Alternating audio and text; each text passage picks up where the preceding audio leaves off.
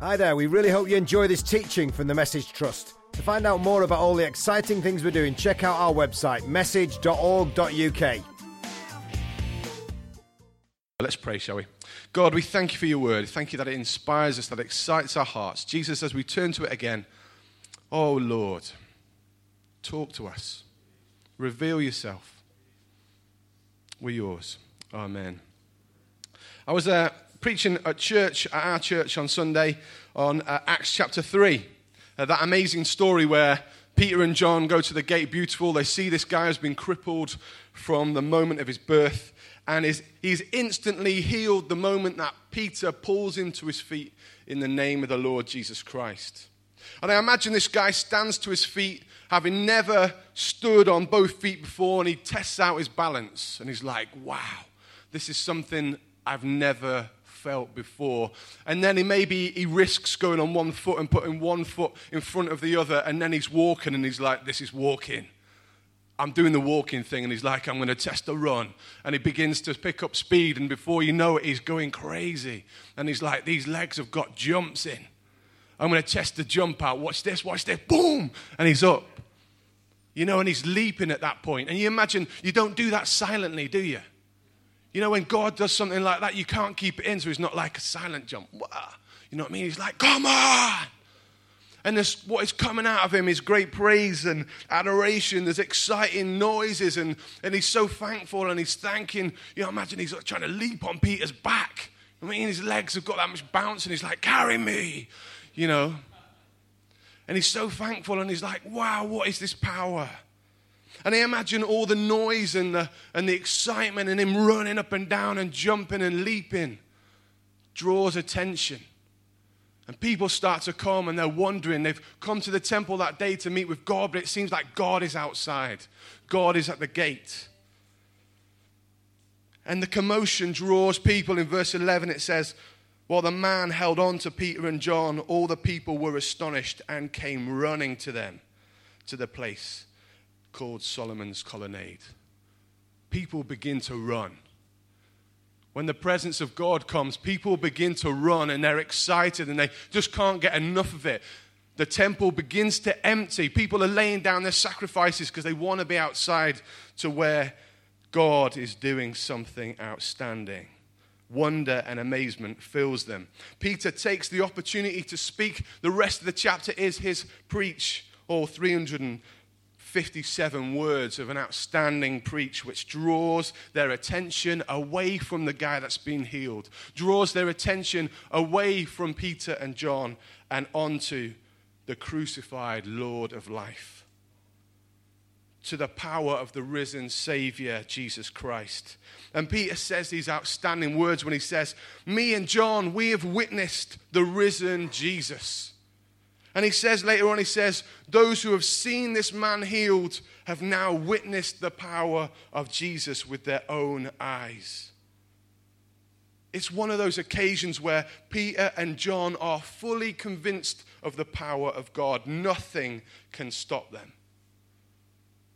They were so super expectant of the miraculous that the power of God was almost undeniable. Have you had those moments where you just think nothing can stop us? Those incredible moments where you feel you've witnessed the power of the risen Jesus and there's no doubt in your mind. Those moments of praise and worship and prayer where you just think, God is so real.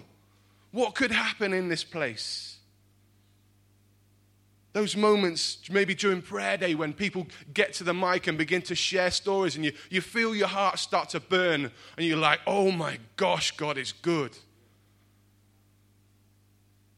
Where we hear stories of signs and wonders and healings, and the crazy stories about checks coming in the same figure, at the same time, in the same place. Where we hear about a random bird that drops a small ball with the number 83 at the foot of a prisoner with 83 days left in prison who is desperate for hope. And you think, God is real. His word is true. He created the world. We didn't evolve from apes. Life has a purpose. Jesus is returning. Heaven waits that God can do anything. My faith rises rises to the point where I begin to think that amazing things could happen, that I want to dance upon injustice, that I want to sing while I suffer, that I'm expectant of healings, that revival is just a day away.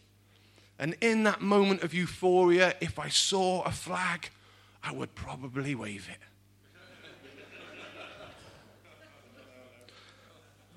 I apologize. That won't ever happen. But what shocks me is that within a few days I can find myself in a very different place, far from the mountaintop experience. And it's almost like I completely forget what's happened. I completely forget those awesome moments where it feels like heaven is touching earth. I completely forget what the presence of God is like. I forget the flavor of faith and the taste of hope. Expectation and excitement seem to have vanished. The realities of life bring us down to earth with a bump. Situations around me seem to consume me. Circumstances cloud my vision of God, and I find it too easy to be cynical and to be critical and to be doubting. And I think when around you, you get it here on those days where your just heart is crushed and you see people free in worship on that mountaintop experience, and you think, completely delusional people. What's going on with them? Because this clearly isn't what I'm experiencing. They are mad. And what comes with that is guilt and confusion and fear. Have you been there? Have you been in those days where it seems like everybody is experiencing the presence of God, but not you? Like you nipped out to the toilet and then it all kicks off. Like the 1 week you're away on holiday and church seems to be immense. Now here's the good news. It happens to the best. And I mean the best. In Matthew chapter 11, John the Baptist is described by Jesus as the best ever, the greatest. Verse 11, it says, "Truly I tell you, among those born of women, there has not risen anyone greater than John the Baptist. To my knowledge, the only way to be born is via a woman. Therefore, this makes John the best ever." But what we find out is in the moments before verse 11, we get this different story, this different perspective on John the Baptist that maybe is worth sharing. Let me read it to you from the start of Matthew 11. After Jesus had finished instructing his 12 disciples, he went on from there to teach and preach in the towns of Galilee. When John, who was in prison, heard about the deeds of the Messiah, he sent his disciples to ask him, "Are you the one who is to come, or should we expect someone else?" Jesus replied, "Go back and report to John what you hear and see. The blind receive sight, the lame walk, those who have leprosy are cleansed, the deaf hear, the dead are raised, and the good news is proclaimed to the poor. Blessed is anyone who does not stumble on account of me." John finds himself in prison. A drunken night of a party, not involving John, you'll be happy to know, but involving King Herod. And King Herod, in his moment of madness, has offered the girl who's entertained him all night a prize. "You can take anything," he says, "up to half my kingdom." And she, manipulated by her mother, asks for the head of John the Baptist. So he's arrested, and now he's facing death.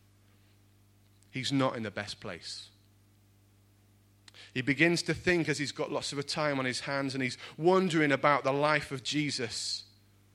And facing the unexpected circumstances, he begins to doubt. He begins to doubt his life mission. He wonders if he's wasted all his time, and he's questioning the identity of Jesus. His circumstances and surroundings affect his view of God. But you know what? John has got no right to doubt. There are not many more people throughout the New Testament who should have a stronger assurance of who Jesus was. Let's take the Virgin Mary. She knew that Jesus was the Messiah. because she was a virgin and gave birth to a baby. And she also met an angel who told her what he should be called. Joseph also met an angel, so he should have a strong assurance of who Jesus is. But John has known from the moment he was conceived. What does it say in Luke chapter 1, verse 41? When Elizabeth, that's John's mum, heard Mary's greeting, the baby leapt in her womb. And as Elizabeth was filled with the Holy Spirit. It's John who's in the womb, and he leaps when he knows the Virgin Mary has arrived, pregnant with Jesus, and she's come to stay. Even as a baby in the womb, it's like John knew who Jesus was. That is some crazy stuff. That is some crazy mandate on your life. That John was supposed to be the guy that brought in the Messiah, that made the way, as we know. Later in life, John gets the most awesome opportunity. It's one of the greatest honors in the whole of Scripture. Matthew chapter 3. John baptizes Jesus. Verse 16, as soon as Jesus was baptized, he went up out of the water. At that moment, heaven opened, and he saw the Spirit of God descending like a dove and alighted on him. And a voice from heaven said, "This is my Son, whom I love. With him I am well pleased." This is not a standard baptism service. I've been to some great ones. I've been to some ones that have moved me to tears, where I've heard phenomenal testimony, but I've never seen heaven open. And I've never seen a dove come and land on someone's head. And I've never heard the audible voice of God, let alone the voice of God say, "This is my Son in whom I'm well pleased." John has no excuse. It's like when he heard the voice, did he go, which one do you mean? Which one of the people do you mean? The guy with the dove. Who do you think? There's no doubt. He knows who Jesus is. He gets the chance to baptize the Messiah. He ain't going to forget him. He has no excuses. It's almost like we haven't. You know what? We get the entire book of the Bible. We get to worship and praise, and we know the end, we know the battle is done, but yet we find ourselves sometimes with doubts. John should have full assurance. No doubts, no worries, no fears. Yet we find him questioning Jesus' identity, sending his disciples to go ask if Jesus really is the one. He says, ask him, "Are you the one who is to come, or should we expect someone else?" Man, how far have you come? That the guy that you baptized and saw the Holy Spirit descend upon, you now doubt if he's the real deal. Ask him if he's really the Messiah. Am I wasting my time? You know what? John's on death row. It's all over for him. Is he wasting his time? His job's done. But yet he's a broken man. Am I wasting my time? Is my hope in vain?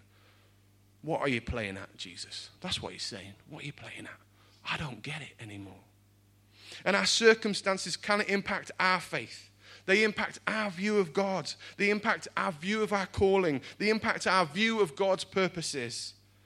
John has seen the work of Jesus.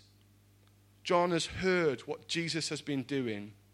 All the incredible stuff. Yet his circumstances in these moments have blinded him. John's circumstances inform his understanding of God. And John now really wants a Messiah. But the desire for a Messiah is shaped by his physical needs. He needs a king to rise up. He needs a king on the throne of David. He needs freedom from Roman occupation. He needs someone now to come and break him out of jail. He's desperate for him and Jesus to go on mission together and grow a mighty nation. But this was not to be. This was not the plan that God had in hand for him. God's ways are not our ways. As much as we wish they were, Romans chapter 8:28, we know that for those who love God, all things work together for good, for those who are called according to his purpose. We say it and we believe it, but our good and God's good are different.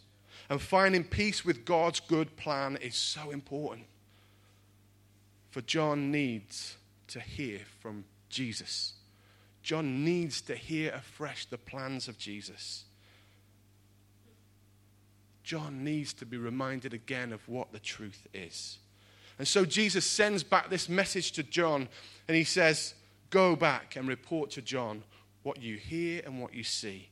The blind receive sight, the lame walk, those who have leprosy are cleansed, the deaf hear, the dead are raised, and the good news is proclaimed to the poor. He reminds John what the kingdom of God really looked like. He says, John, don't be blinded by your circumstances. Remember what I've come here to do. To bring a kingdom of God here. And there won't be thrones or palaces or armies or fighting, but blind seeing, lame walking, lepers cleansed, deaf hearing good news proclaimed to the poor. John would have known his scriptures. John would have known the prophecies from Isaiah.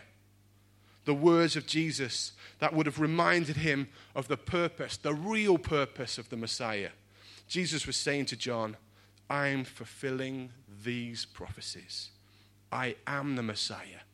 I am the one. I am the one you were expecting, and the kingdom has come.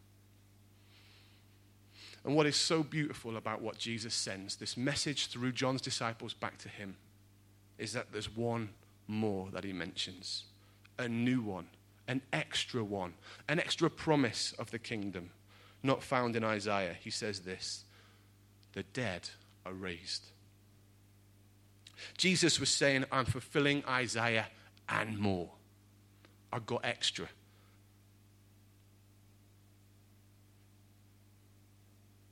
He could have mentioned the rest of Isaiah 61.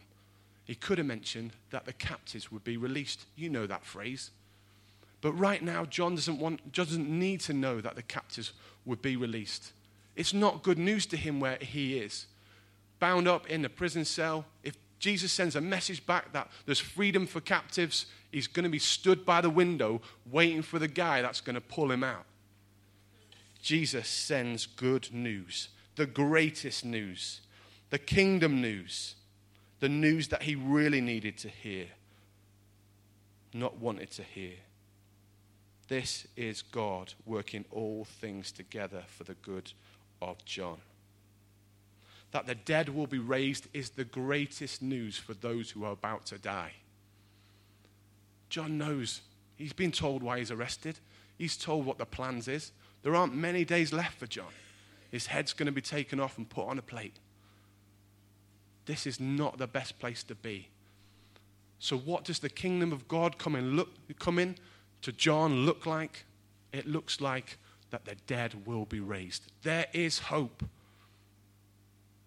I am the Messiah, and you will be raised as I am raised. Incredible. And he says to him, blessed is the one who does not stumble on account of me. John, don't give up now. Don't stumble now. Don't let the world take away your blessing. Don't let your circumstances keep you from the prize. Don't let your disappointment at the way Jesus is working cause you to fail. When our circumstances cloud our view of God, we need to hear again that the kingdom of God has come near to us. You know, we're a movement that is constantly telling those that we meet that the kingdom of God has come near. But we need to be people that hear that too. Today, the kingdom of God has come near to you, regardless of where you're at. What's going on with you right now? How is your life looking? Are you hopeful? Are you full of expectations? Are you finding life much harder than you thought? Is this Christian life a real struggle? Is your church difficult? Are your housemates a nightmare? Do you have relationship issues? Are you disappointed with where you are right now? The kingdom of God has good news for you. You need to hear the message that Jesus is bringing. I believe Jesus wants to send a message to you, to remind you of his perfect plans, sending comfort and healing, restoring hope, asking you to stay faithful, to stay the course, not to stumble on account of him. What I find so amazing about this story is Jesus doesn't go to where John is. It's so odd. You know, Jesus doesn't need to worry about getting arrested. He's not fearful that they're going to kill him too. He knows when his time is. He's done this before many times. So why doesn't he go to the greatest man that's ever lived and stand with him in his last hours, his last days? Why doesn't he take his favorite locust and a jar of honey and go, yeah, mate, here's a nice treat. I know you like these. Instead, he sends his disciples, John's own disciples, and he says, go back and tell him what you hear and what you see. Go and tell him about the kingdom. And it strikes me that this serves as a great example to us. We are asked by Jesus to make the kingdom known to each other. Today, your purpose isn't just to hear me and hear that I've got a message to tell you that the kingdom of God is near. It's our job, each one of us, to be bringers of the kingdom. Today, with those around you, with those in your team that you work with, those on your estates, those in the schools, you are to be bringers of the kingdom. To those who are suffering, to those who are broken, to those who are doubting, be bringers of the kingdom today. That's it. That's my message done. Maybe that's what you should be thinking about now as we move and turn to prayer. Maybe we should be standing up and encouraging one another and say, let me just again remind you that the kingdom of God has come near. That God's message through Jesus comes now through us. That wherever you are, there is good news of hope. And Jesus' message is, don't stumble. Don't stumble on account of me. The kingdom of God has come. The kingdom of God is coming. Here it is. Let's pray.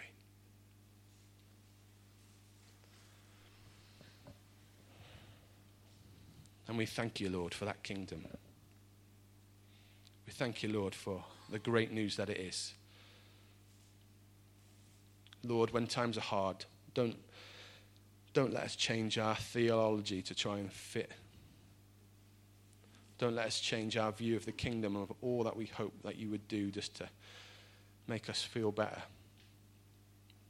Lord, bring us the truth.